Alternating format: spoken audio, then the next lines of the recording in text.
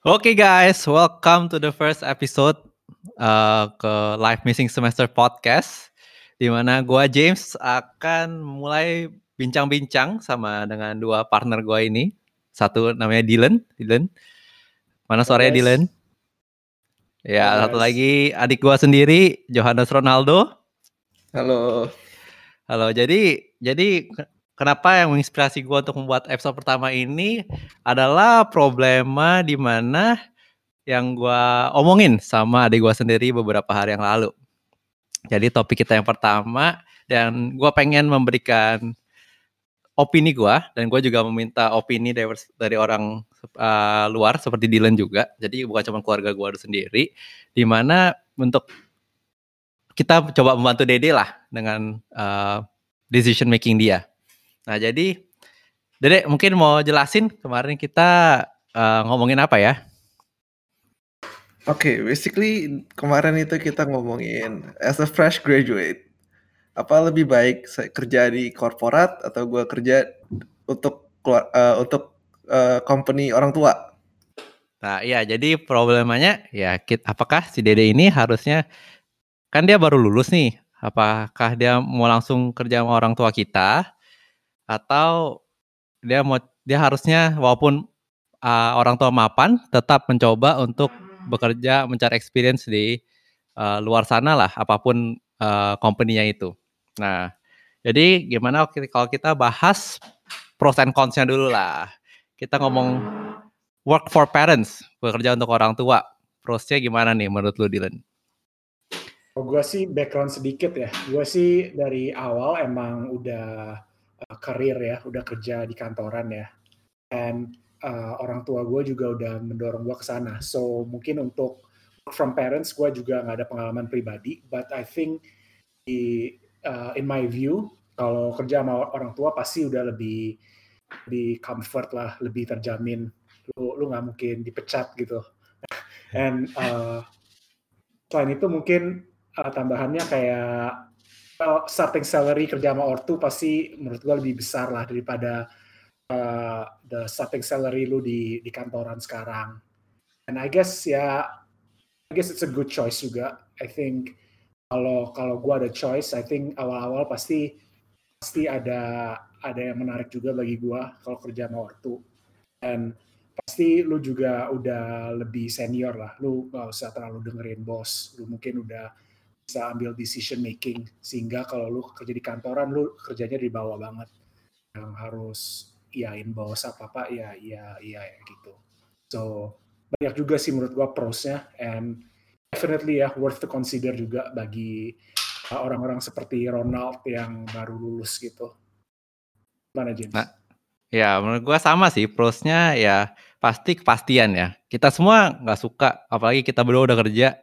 Kalau apalagi lagi pandemi begini, kita berdua tuh bisa sebenarnya as an employee kita bisa dipecat kapan aja, ya gak sih, Dil? Ya benar banget. Nah itu dia, itu kok tidak pastian itu nggak enak sih rasanya. Ya, walaupun misalnya buat gua company pas gua kerja dulu di bidang teknologi, jadi ya lebih nggak ke efek lah. Tapi bayangin kalau ada orang yang bekerja buat misalnya retail atau toko-toko biasa, itu pasti bisa kena banget tuh, bisa kena PHK atau kena atau mungkin gajinya dikurangin, apapun itulah. Dan kepastian itu ya satu pros yang penting banget sih kalau untuk seorang fresh graduate, karena ya enak sih rasanya. Ya tapi yang Dylan ngomong juga benar, terus money pastilah. Kalau sama orang tua ibaratnya ya minta duit jajan kan. Iya. Mau berapa Benar. gajinya? Mau gaji berapa? Ya kalau gitu ya, James. Iya benar. Ya ya itu nggak sehat sih menurut gua. Menurut gua sih nggak sehat sama sekali ya. Sebagai orang tua juga harusnya memberikan gaji yang sepantasnya untuk anak itu. Misalnya, saya bayangin misalnya ada seorang orang tua yang perusahaannya mungkin udah besar. Mungkin kita punya teman yang emang orang tuanya punya corporate besar, terus langsung masukin anaknya jadi direksi ataupun jadi manajer. Lu bayangin orang-orang yang di bawah anak itu, apakah mereka mau untuk bekerja untuk orang itu? Pertama, dia tidak ada pengalaman, dia cuman gara-gara darah aja, karena ada ikatan darah sama bos, langsung jadi manajer. Ya duitnya gede, tapi belum tentu dapat respect dari employee. Yang terakhir ya benar, comfort sih, comfort. Jadi, kalau kerja sama orang tua ya pasti udah biasa lah, mau ngomong apa, kayak yang tadi Dylan bilang, langsung bisa decision making, nggak usah lama-lama. Kalau kita mulai dari bawah, kerja di korporat, pasti ya baikin bos dulu, kenalin satu sama lain, kerja sebagai tim yang mungkin udah gede, jadi berasanya lebih kayak lebih kecil efeknya, tapi ya pasti ya ini ada learning-nya juga lah dibanding cuma langsung kerja sama orang tua aja, ya kan? Nah, oke, gimana kalau sekarang kita lihat sisi lainnya deh, work first in other company, jadi kerja dulu di perusahaan-perusahaan lain, nggak sama orang tua langsung. Boleh gak gue potong? Boleh. Itu tadi lu bilang, kalau misalnya anaknya masuk ke perusahaan orang tuanya dan langsung jadi direktur, dia nggak dapet respect dari bawahannya kan? Iya. Kalau misalnya dia dimasukin, terus dia jadi di paling bawah dulu, terus dia tahap per tahap dia naik, apa itu lebih bagus daripada kerja di korporat? Menurut lu gimana, Dil? Menurut gua ya, emang ada beberapa teman gua yang pengalamannya seperti itu, di mana dia itu dari bottom banget ya, dari bottom ya kalau kerja sama orang tua gitu. Cuman ya at the end of the day ya dalam 2 tahun let's say itu dia udah jadi posisi decision maker. And then I think pengalamannya tetap mungkin agak terisolated juga, mungkin pasti lebih pure, lebih banyak pengalaman kalau misalnya lu kerja di perusahaan lain gitu. Dan I think itu of course pasti much better daripada lu tiba-tiba disuruh jadi bos, disuruh dikasih pressure, dikasih responsibility yang gede banget gitu. So I think of course that's a good idea. Memang lu mau kerja sama orang tua gitu. Ya kalau emang niatnya emang kerja untuk orang tua ya mulai dari bawah is a good thing sih, nothing wrong. Dan apalagi buat anak itu dia juga dapat benar-benar merasakan secara experience langsung ya berbagai divisi, berbagai tim yang ada di perusahaan papa mamanya lah intinya. Jadi paling enggak walaupun ya kayak tadi diambil contohnya 2 tahun udah langsung jadi manajer, ya paling enggak udah tahu seluk-beluknya lah minimal gitu loh. Daripada langsung dijadiin direktur atau dijadiin manajer, nggak bisa memberikan inovasi yang lebih baru yang dimana memajukan perusahaan itu. Jadinya ya taunya ikut-ikutan aja yang lama-lama. Iya gak sih? Iya. Menurut Dede gimana, Dek? Iya, make sense sih. Karena walaupun kita dimasukin di paling bawah, walaupun anak-anaknya dimasukin paling bawah, tetap bakal di-treat sebagai anaknya bos. Benar. Nah itu benar sih, benar banget. Nah itu gimana pun orang pasti tahu itu anak bos, kecuali benar bisa disembunyiin lah. Tapi kalau di Indonesia misalnya nama kita belakangnya Wiryo, langsung udah tahu gak ada lagi yang namanya Wiryo. Nah, itu anak bos udah pasti. Gue gak ada Wiryo sih.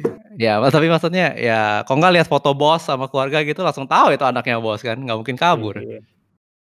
Gosip juga kenceng banget lah, lo kerja di mana juga pasti ada.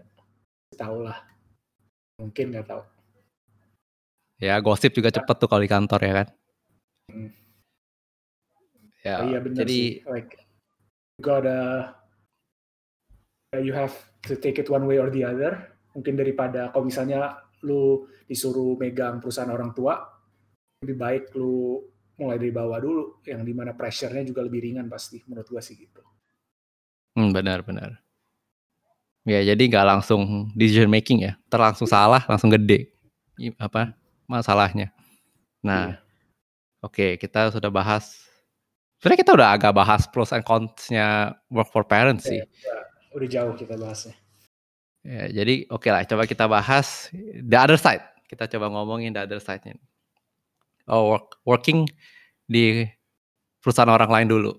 Bukan let's not say perusahaan orang lain ya, gimana ya? Di perusahaan yang ada di luar sana lah. Jadi Dek, kalau menurut Dylan gimana nih?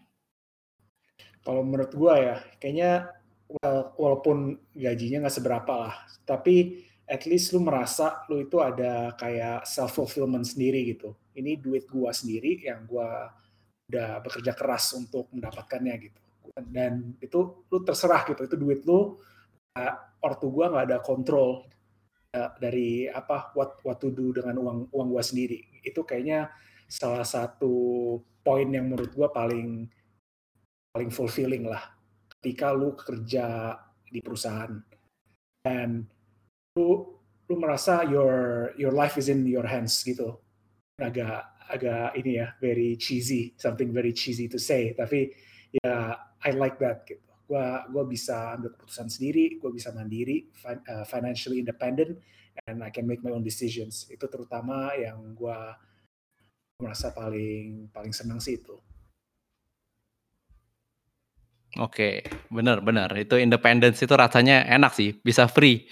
Kayak ya kalau tinggal di rumah udah lama lihat orang tua ya pasti pengennya juga agak bebas sedikit lah. Jadi in terms dalam kalau kita ngomongin income kan jadi kalau kerja di luar jadinya income-nya itu ya milik lu sendiri.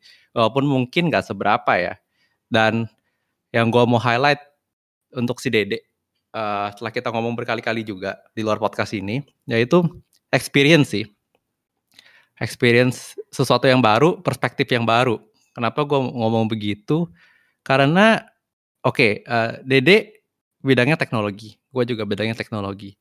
Kalau misalnya teknologi itu pergerakannya cepat banget, kalau lu tahu Dil. Nah, jadi bayangin sesuatu yang sebuah program yang ditulis untuk misalnya 10.000 orang dan sebuah program itu untuk 100 orang itu skalanya beda banget dan cara menulis programnya juga beda. Kita tidak bisa memakai teknologi yang lama, tidak bisa memakai teknologi yang tertinggal dan harus terus berinovasi mencoba teknologi yang baru. Nah, spirit untuk mencoba sesuatu yang baru itu, spirit untuk bereksperimen itu biasanya tidak ada di perusahaan-perusahaan yang lebih tradisional. Jadi harus mungkin sebagai seorang teknologis harus bisa mencoba ke perusahaan-perusahaan teknologi yang paling maju sekarang. Kalau misalnya di Indonesia kita pakai contoh misalnya Gojek ataupun Grab. Kalau mau internasional Google, Facebook lah gampangnya, ya kan? Dan the scale at what they are doing. Terus bagaimana tim bisa bekerja sama, tim yang begitu besar 10-20 orang misalnya satu tim yang itu termasuk kecil lah timnya. Satu departemen udah ratusan orang. Itu bisa bekerja sama untuk menyelesaikan satu masalah ataupun beberapa masalah sekaligus. Sedangkan kalau tradisional, kalau di Indonesia ya, kita ngomong Indonesia ya. Indonesia itu rata-rata masih atas ke bawah. Misalnya bos ngomong apa, bos pengen A, ya udah semua karyawan bikin A gitu loh. Sedangkan kalau kita lihat, ya gua sendiri sih nggak tahu ya di perusahaan lu Dil, mungkin lu bisa share abis ini, kayak decision making itu udah mulai dari bawah ke atas. Jadi decision maker-nya tetap manager ataupun senior manager, tapi orang-orang yang di bawah bisa memberikan input berdasarkan data atau berdasarkan experience mereka untuk membuat produk itu lebih baik. Jadi nggak cuma one way di mana bos bilang oke, kita mau bikinin gua produk A dong, udah pokoknya bulan depan jadi ya. Nah jadi agak-agak absolut, lebih monarki kali ya kalau ngomongin cara manajemennya. Sedangkan kalau sekarang banyak perusahaan-perusahaan yang lebih maju, lebih di-build bersama-sama perusahaannya. Produk itu berdasarkan berbagai pros and cons di-consider, final decision maker-nya tetap adalah sang manager atau senior manager, tapi satu tim itu memberikan input secara bersama-sama agar bisa memberikan produk yang terbaik. Nah itulah maksud gue dari experience di mana lu nggak bisa dapat ini kalau lu kerja langsung sama bokap nyokap lu lah. Lu harus dapat ini dengan cara mengeksplor, mencoba mungkin satu perusahaan ke perusahaan lain, apa masalah yang ada di perusahaan yang satu, apa yang lebih baik dilakukan oleh perusahaan kedua dibanding perusahaan satu, atau apa yang lebih baik dilakukan oleh perusahaan satu dibanding perusahaan dua. Dan lu bisa combine itu semua setelah lu mendapatkan experience setelah mungkin beberapa tahun bekerja di berbagai tempat. Itu sih menurut gua ya. Nah, itu satu pros yang menurut gua penting banget. Kenapa harus di-consider untuk seorang fresh graduate, seorang yang baru lulus untuk bekerja di perusahaan luar. Kalau bisa mungkin lebih baik bisa di luar negeri. Well, biar benar-benar mandiri, benar-benar totally new experience.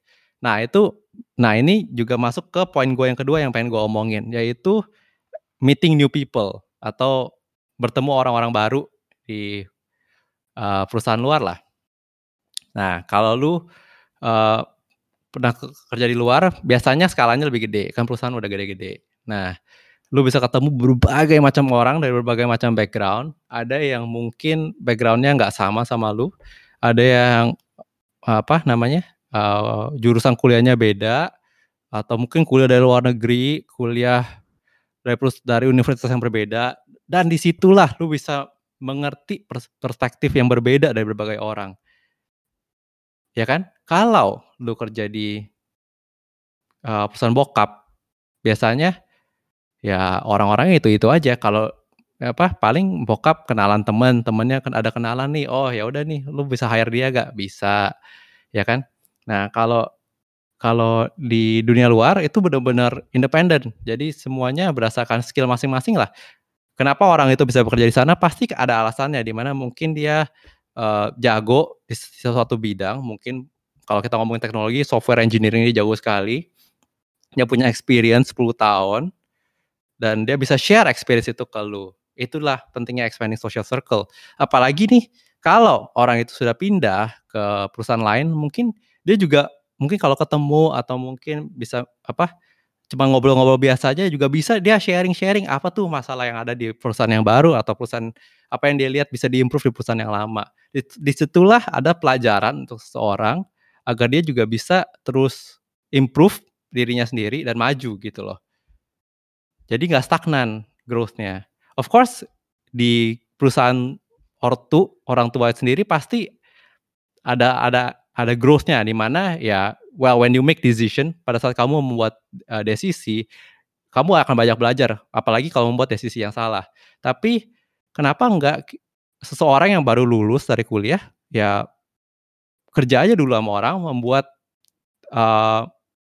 kesalahan-kesalahan yang kecil, dan lalu kalau nanti dia pengen kerja untuk ortu, barulah dia kembali, dia bisa memberikan berbagai macam experience yang dia sudah dapat dari berbagai orang, ataupun masalah-masalah yang sudah dia lihat di berbagai perusahaan, dan dia bisa fix masalah itu di perusahaan ortu sendiri.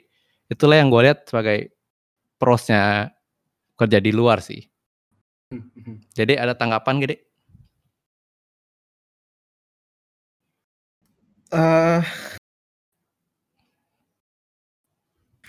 Tapi ini based on your experience kan ya, dan lu nggak pernah kerja untuk orang tua.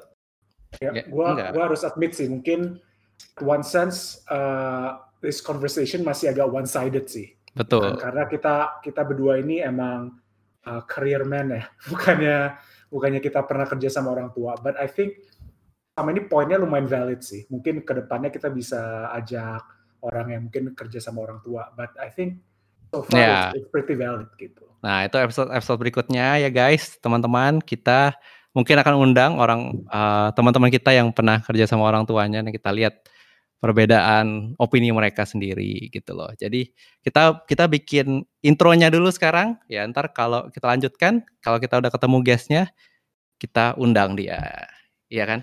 Oke. Boleh.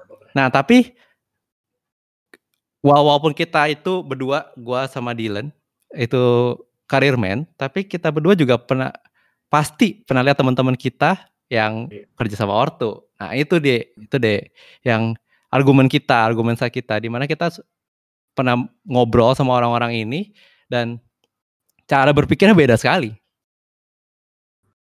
Itu gue bisa confirm sih. Bahkan teman-teman gue banyakan majority mereka kerja sama orang tua sih sebenarnya. Jadi kadang gue merasa kok kita somehow ada disconnect juga ya in the way we think, ada ternyata si ini mikirnya kayak begini, dan agak susah untuk bridge the gap antara kita berdua. Dan of course gue kerja 9 to 5, si temen gue ini ya at least dia hoursnya lebih fleksibel atau apa. I think agak surprise sih, setelah mungkin tambah lama mindsetnya itu akan tambah jauh, karena mungkin orang yang kerja sama orang tua bisa lebih mikirannya lebih idealis ya, udah lebih high level mikirannya. Kalau bagi yang kerja di kantoran lebih ngomongin bos, lebih pusingin hal-hal yang kecil sih menurut gue begitu. Dan ada nggak enaknya juga gitu. Nah, iya, oke. Gue juga mau nambahin nih.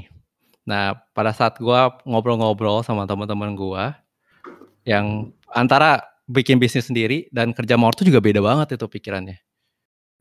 Tapi karena kita ngomongin kerja sama ortu ya, gue notice ada beberapa yang gimana ya? Lu envious juga gak sih, Dil? Kayak kita ngomongin duit tadi kan. Pas pada saat kita lihat teman-teman kita yang itu, gila itu duitnya banyak banget. Iya benar. Itu one point sih. Gila itu one interesting point. Like ya teman-teman, jadi gue ini kerja di Singapura sekarang dan gaji gue lumayan lah. Wah, gue lagi gak kerja sih, gue lagi kuliah. Cuman maksudnya pada saat gue kerja di Singapura, gajinya lumayan lah dibanding Indonesia ya, berkali-kali lipat. Nah, tapi kalau dibanding teman-teman kita yang udah kerja sama ortu, yang bisnisnya udah jalan lama, wah itu gak ada apa-apanya men. Mereka ganti mobil udah kayak ganti kolor. Itu ya pasti ada bagian jealousnya, envious-nya juga lah. Nah, gitu loh. Lu pernah lihat gak orang-orang begini, Dek? Ya pasti. Gue juga tahu teman-teman gue yang kerja buat ortu kan, nggak kuliah. Gak kuliah? Iya. Waduh, Would you say mereka lebih happy dari lu orang? Karena gue ingat lu pernah sekali bilang lu nggak enjoy kerja di tempat lu. Iya, jadi pas gue pindah kan, buat teman-teman, jadi gue sempat setelah jadi software engineer gue sempat jadi product manager sebentar. Nah itu gue gak gitu enjoy lah. Well, duitnya enak, tapi ya gue nggak enjoy. Tapi definisi happy yang lu bilang itu gimana? Apakah dengan lu beli barang itu bikin happy? Gue sih enggak ya. Menurut gue nggak enjoy karena gue orangnya bukan gara-gara duitnya lebih banyak daripada yang sebelumnya, tapi karena nggak ada work life balance. Gue tuh lebih suka gue bisa hangout sama temen, gue bisa pergi makan, pergi minum di luar, ngobrol-ngobrol, daripada gue kerja terus setengah mati demi duit lebih gitu loh. Oke, gue cut off. Banyak orang yang kerja sama ortu nggak kerja separah yang dipikirkan loh. Mereka mungkin kerja 9 to 5 juga. Oke, boleh kerja 9 to 5, tapi kan, nah definisinya lagi, apakah mereka fulfilled? Apakah lu kan cuma lihat luarnya, Dek. Misalnya lu lihat Instagramnya, beli mobil baru, lu lihat Instagramnya pergi jalan-jalan ke Bali, ke luar negeri. Tapi tahu-taunya mereka ya begitu-begitu aja kerjaannya. Mungkin mereka nggak dikasih decision making lebih tinggi karena tetap masih ada ortunya di atasnya. Kita nggak tahu. Nah itu mungkin kita harus tunggu orang-orang guest ntar pas datang kita tanya hal yang sama. Apakah mereka merasa fulfilled atau mereka happy dengan kerjaan mereka atau mereka want something more gitu loh. Nah kalau enaknya, oke, kita balik lagi, kita bisa ngomongin lagi nih prosnya. Menurut gue enaknya bisa kerja di luar yang ada manajer, lu bisa highlight masalah ini kalau sama manajer. Misalnya, gue merasa nih gue udah kurang, gue pengen responsibility yang lebih banyak. Lu bilang ke manajer lu gitu, manajer lu akan tanggapin. Biasanya dia akan coba cariin di mana area-area yang dia bisa memberikan lu task lebih banyak yang sesuai responsibility yang lu inginkan. Nah, disitulah ada fulfillment. Nah, jadi kita lanjutin, gue lanjutin sedikit, di mana fulfillment ini ada berbagai macam aspek. Jadi untuk karirman kayak gue sama Dylan, mungkin fulfillment itu berdasarkan dari, lu naik posisi, lu dipromote. Dari yang software engineer jadi senior software engineer, misalnya begitu. Kalau lu udah jadi, misalnya kalau lu kerja sama ortu, ini nggak selalu ya, cuman yang gue lihat sih biasanya mereka posisinya udah tinggi, gitu-gitu aja. Ya responsibility-nya lebih banyak, tapi belum tentu itu membuat fulfillment yang kayak lu bilang. Apakah mereka beneran happy, kita nggak tahu deh. Kita harus tanya orang itu. Menurut gua sih begitu deh.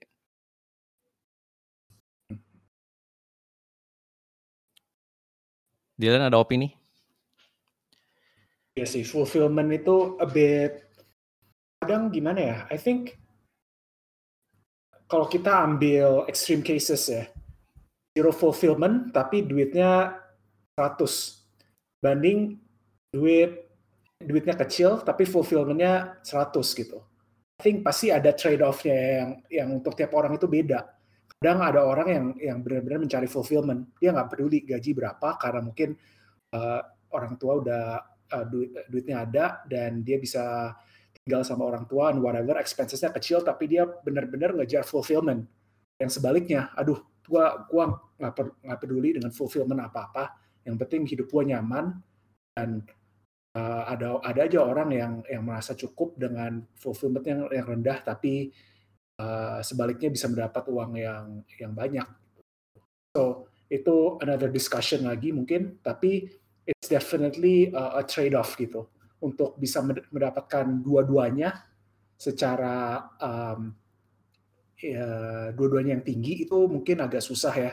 Jadi menurut gue itu ada trade-off-nya pasti. Lu harus pilih salah satu, yang mana yang lu lebih ingin gitu. Nah, jadi Dek, ataupun teman-teman kita yang baru fresh graduate ataupun pengen consider masalah ini lah, gue pengen bilang, jadi itu tergantung masing-masing diri. Nah, jadi gue mau bawa ke topik kita yang berikutnya nih.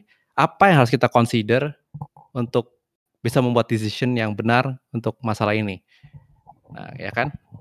Nah, jadi nih, pertama yang tadi kita ngomongin lumayan lama, yaitu fulfillment. Apakah seorang Dede ataupun teman-teman yang mendengarkan ini merasa fulfillment itu berdasarkan duit. Kalau duit, ya udah, kerja sama ortu lah, ngomong gampangnya gitu kan. Duitnya kenceng banget itu pasti. Apalagi kalau ortunya udah sukses, perusahaannya udah jalan lama, 20 tahun, 30 tahun, udah pasti no problem. Nah, tapi kalau mungkin fulfillment-nya merasa pengennya merasakan menaiki corporate ladder, tangga korporat, ataupun posisinya cepat naik, bisa ketemu orang-orang banyak, share experience, belajar. Disitulah mungkin kerja sama ortu tidak begitu pas untuk Dede ataupun teman-teman yang lagi dengerin. Ya kan? Jadi satu itu fulfillment, itu perlu diconsider sangat-sangat penting ya. Kedua, menurut gue lokasi sih. Kenapa gue bilang lokasi? Banyak teman-teman gue yang udah kuliah di luar negeri, pas kuliah itu di luar negeri, nggak pengen pulang, nggak pengen bareng lagi sama, bukannya nggak pengen bareng, tapi nggak pengen dependent lagi sama orang tuanya. Kalau Dede nggak masalah itu, dan go for it lah. Maksudnya, well, both is okay lah. It's just that biasanya kalau tadi kita ngomongin awal-awal banget, ya kalau kerja di luar itu biasa lebih merasakan freedom. Dan disitulah lu bisa membuat decision tanpa perlu selalu confirm sama orang tua. Nah, bayangin misalnya kalau udah di kantor ketemu orang tua, di rumah ketemu orang tua, ya bosen juga gak sih? Kalau menurut Dede gimana nih? Apa pertanyaannya? Yang ini, yang masalah lokasi atau apa? Kalau lu kerja sama ortu kan lu pasti ketemu papi mami lu di rumah, di kantor. 24 jam lah ngomongnya. Ngomong jeleknya 24 jam. Ya pasti nggak 24 jam, tapi ngerti lah maksudnya. Kalau di kantor paling nggak lu ada berapa jam? 9 jam, 8 sampai 9 jam tuh sendiri aja sama orang-orang kantor, teman-teman lu di kantor gitu. Hard to say ya, gue karena nggak pernah kerja buat ortu juga, gue juga nggak pernah kerja buat korporat, so it's a bit weird untuk ngomong gitu. If it's true or not, gue nggak tahu. Seharusnya work life sama private life seharusnya beda kan ya? Beda, tapi pasti ada ngomongin kerjaan gak sih kalau emang kerjanya sama di bawah ortu gitu? Menurut gue ya, menurut lu gimana, Dil? Ya sih, gua baru aja kemarin ketemu teman-teman gua. Jadi dia ini family bisnisnya udah sampai ke uncle sama saudara sepupu. Jadi it's family business banget gitu. Jadi dia ke kantor, ketemulah kakaknya, nyokapnya, om sama tantenya. So whole family di satu gedung itu. Dan itu kayak ya bagi dia udah enak aja sih, dia bilang. Enak aja, terus kayak kalau tahun baruan atau family gathering apapun itu udah kayak biasa aja gitu, nothing special lagi, karena emang udah tiap hari memang ketemu, udah pasti ketemu, udah sampai enak aja gitu, saling ketemunya sebegitu sering. So benar-benar. Gue dengerinnya lucu juga sih, gue ketawa malahan. Ini kayak gue sebelumnya nggak pernah kepikiran, soalnya gue kerja di kantoran, gue pulang ke rumah ketemu orang tua, kayak gitu, nice to be around family lah. Tapi ini tuh kayak justru kayak one extreme side, di mana lu sampai ketemu tiap hari gitu sama om lu sama saudara lu gitu. It's something pretty interesting in my opinion. Benar juga. Nah jadi yang menurut gua konsiderasi yang terakhir itu career path nih. Ini related kayak nomor 1 ya, fulfillment, di mana orang itu mencari progress gak di karir mereka. Biasanya kalau kerja di luar, kalau pengen karir path-nya maju, dia bisa ada berbagai pilihan kan, dia bisa minta promotion atau dia bisa loncat ke company lain. Pasti aim-nya atau goal-nya itu adalah untuk mendapatkan experience lebih banyak lah. Tapi pasti gue yakin di setiap benak orang-orang itu ada di mana mereka pengen maju juga karirnya. Yang jadi ada accomplishment atau keberhasilan sendiri yang benar-benar cuma mereka aja yang dapetin, bukan dari keluarga. Nah, kalau orang-orang yang pengen mencari karir path begini, yang pengen karirnya naik terus atau ada progress, ya cobalah kerja di luar dulu menurut gua. Sebagai fresh grad, rasakanlah jangan langsung entrepreneurship, jangan langsung kerja sama ortu, cobalah kerja dulu sama orang lain, understand bagaimana rasanya orang-orang yang bekerja di perusahaan itu pengen maju karirnya. Nah, di saat itu juga lah lu bisa belajar pada saat lu kembali untuk kerja sama ortu misalnya, setelah beberapa tahun lu akan mengerti apa yang orang-orang cari di pekerjaan mereka. Karena gue yakin 100% semua orang itu gak kerja 100% cuma buat duit. Pasti ada something else yang mereka cari. Jadi lu kalau udah pernah kerja sama orang, lu bisa mengerti itu loh. Jadi lu nggak karena lu pernah di posisi itu. Sedangkan kalau lu langsung kerja sama ortu atau entrepreneurship sendiri, belum tentu lu langsung mengerti itu. I think one thing to consider itu kan, kalau misalnya lu udah usaha sendiri atau lu lanjutin usaha orang tua, itu lu nggak mungkin balik lagi kerja gitu. Itu menurut gua hal yang paling penting sih. Kalau misalnya lu kerja sama orang, anytime lu bisa quit your job, lu bisa lanjutin usaha orang tua kan.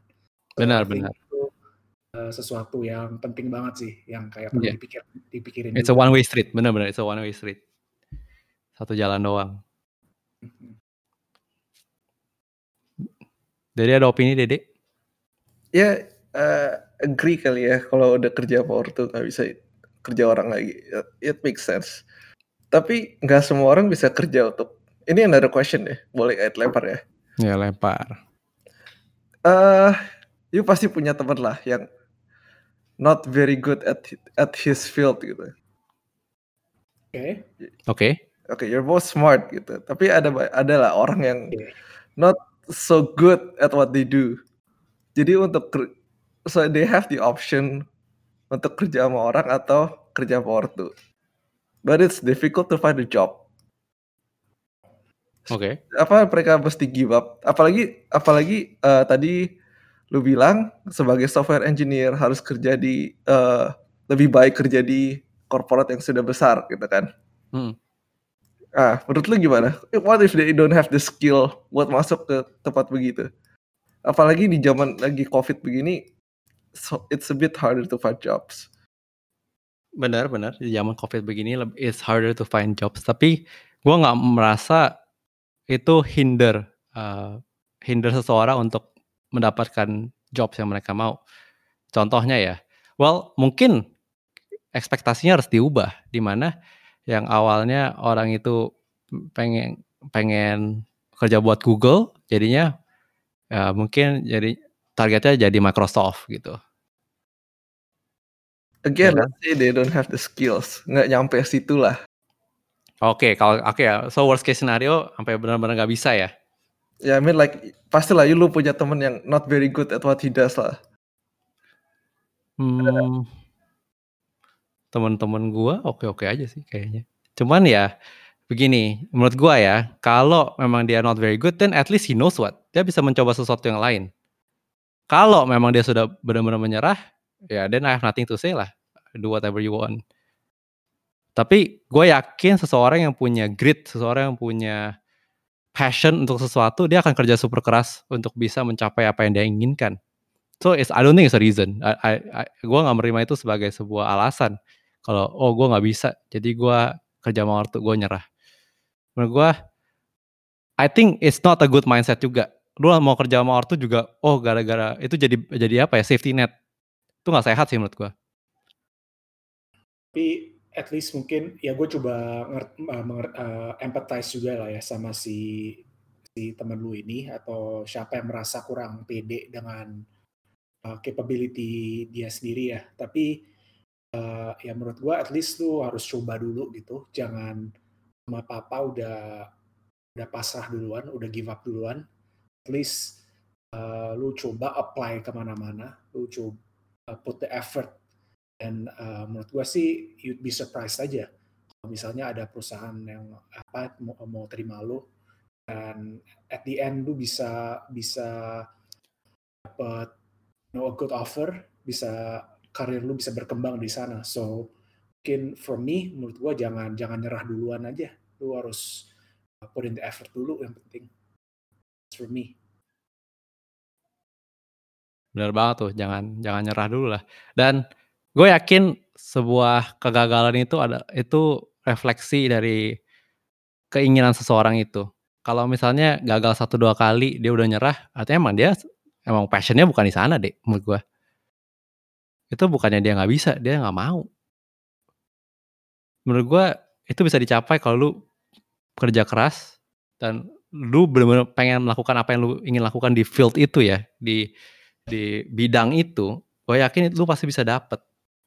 Walaupun mungkin lu nggak beruntung, mungkin nggak masuk, kayak tadi gue bilang, lu nggak masuk Google, tapi gue yakin lu akan tetap bisa kerja di tech corporate gitu loh. Nggak ada kata menyerah, maksudnya.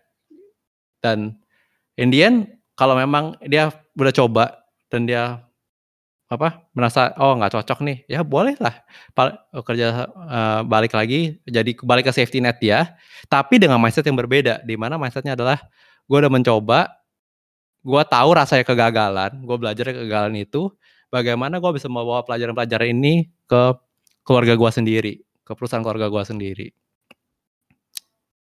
Nggak asal nyerah aja, nggak cuman gara-gara ya gue masih ada ortu gue kok, ya udahlah gue kerja sama ortu gue aja. Mindsetnya beda sama udah gue udah coba apply 100 kali nggak ada yang dapet, tapi gue belajar ini aja nih dari journey ini. Dia bisa improve perusahaan ortunya. Misalnya nih, dia ngerti, setelah dia lakukan 100 interview, walaupun nggak dapet semua ya, worst case scenario, walaupun kemungkinannya kecil sih itu nggak dapet. Tapi misalnya 100 interview dia nggak dapet sama sekali, dia udah pasti ngerti banget proses interview itu.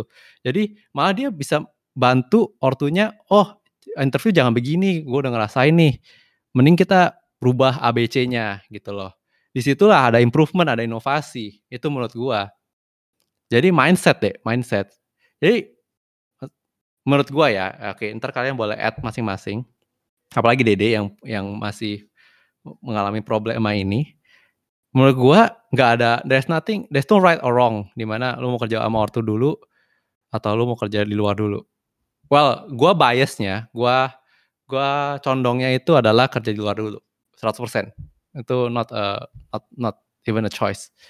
Tapi yang menurut gua penting adalah mindset orang itu pada saat dia decide atau dia memilih untuk bekerja untuk orang tua atau dia memilih untuk kerja di luar dulu atau langsung kerja sama orang tua. Karena mindset yang benar itu akan membuat hasil yang berbeda. Menurut lu gimana, Dylan? Bener sih, itu yang gue setuju sama James, itu no right answer. Tapi bisa bilang menurut gue lebih prefer kalau emang lu kerja di luar dulu deh.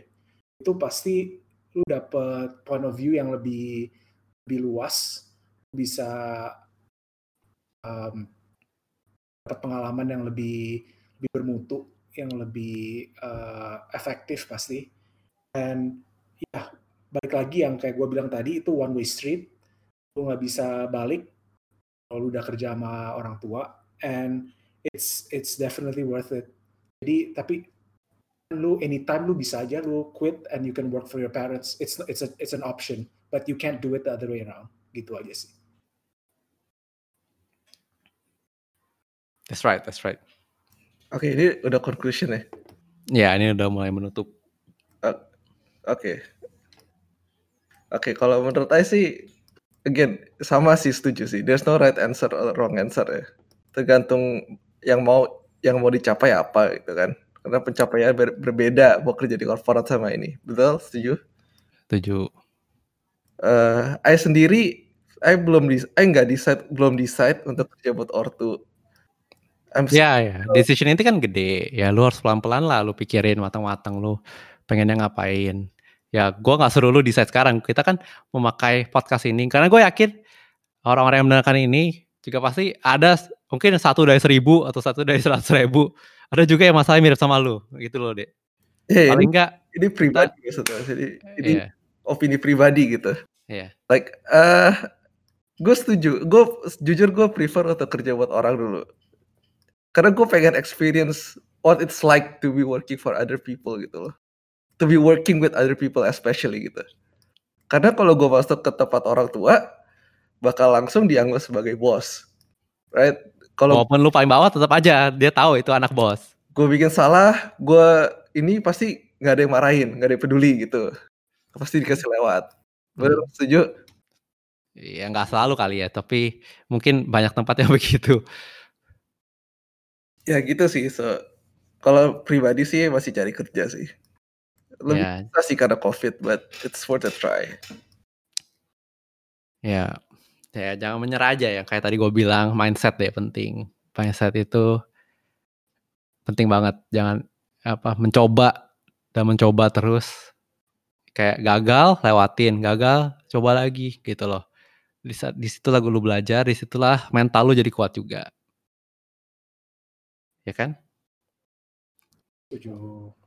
Oke guys, jadi mungkin apakah ada yang mau dibahas lagi? Ada Dede ada pertanyaan lagi? Atau Dylan mau nambahin? Ini udah lumayan lengkap sih ya.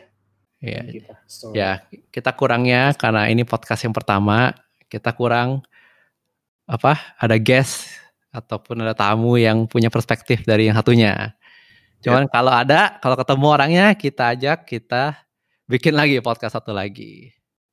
Kita akan bahas hal yang mirip tapi dengan perspektif yang berbeda. Nah, disitulah dimana Life's Missing Semester podcast ini gue berharap bisa menjadi inspirasi, bisa menjadi pencetus ide dari perspektif yang berbeda gitu loh. Jadi like I said, mungkin most of the time masalah yang kita bahas tidak akan ada benar atau salahnya, tapi kita cuma memberikan opini kita, pengalaman kita sharing ke orang-orang seperti Dede maupun teman-teman yang mendengarkan di luar sana agar bisa membuat decision yang lebih tepat untuk dirinya sendiri gitu.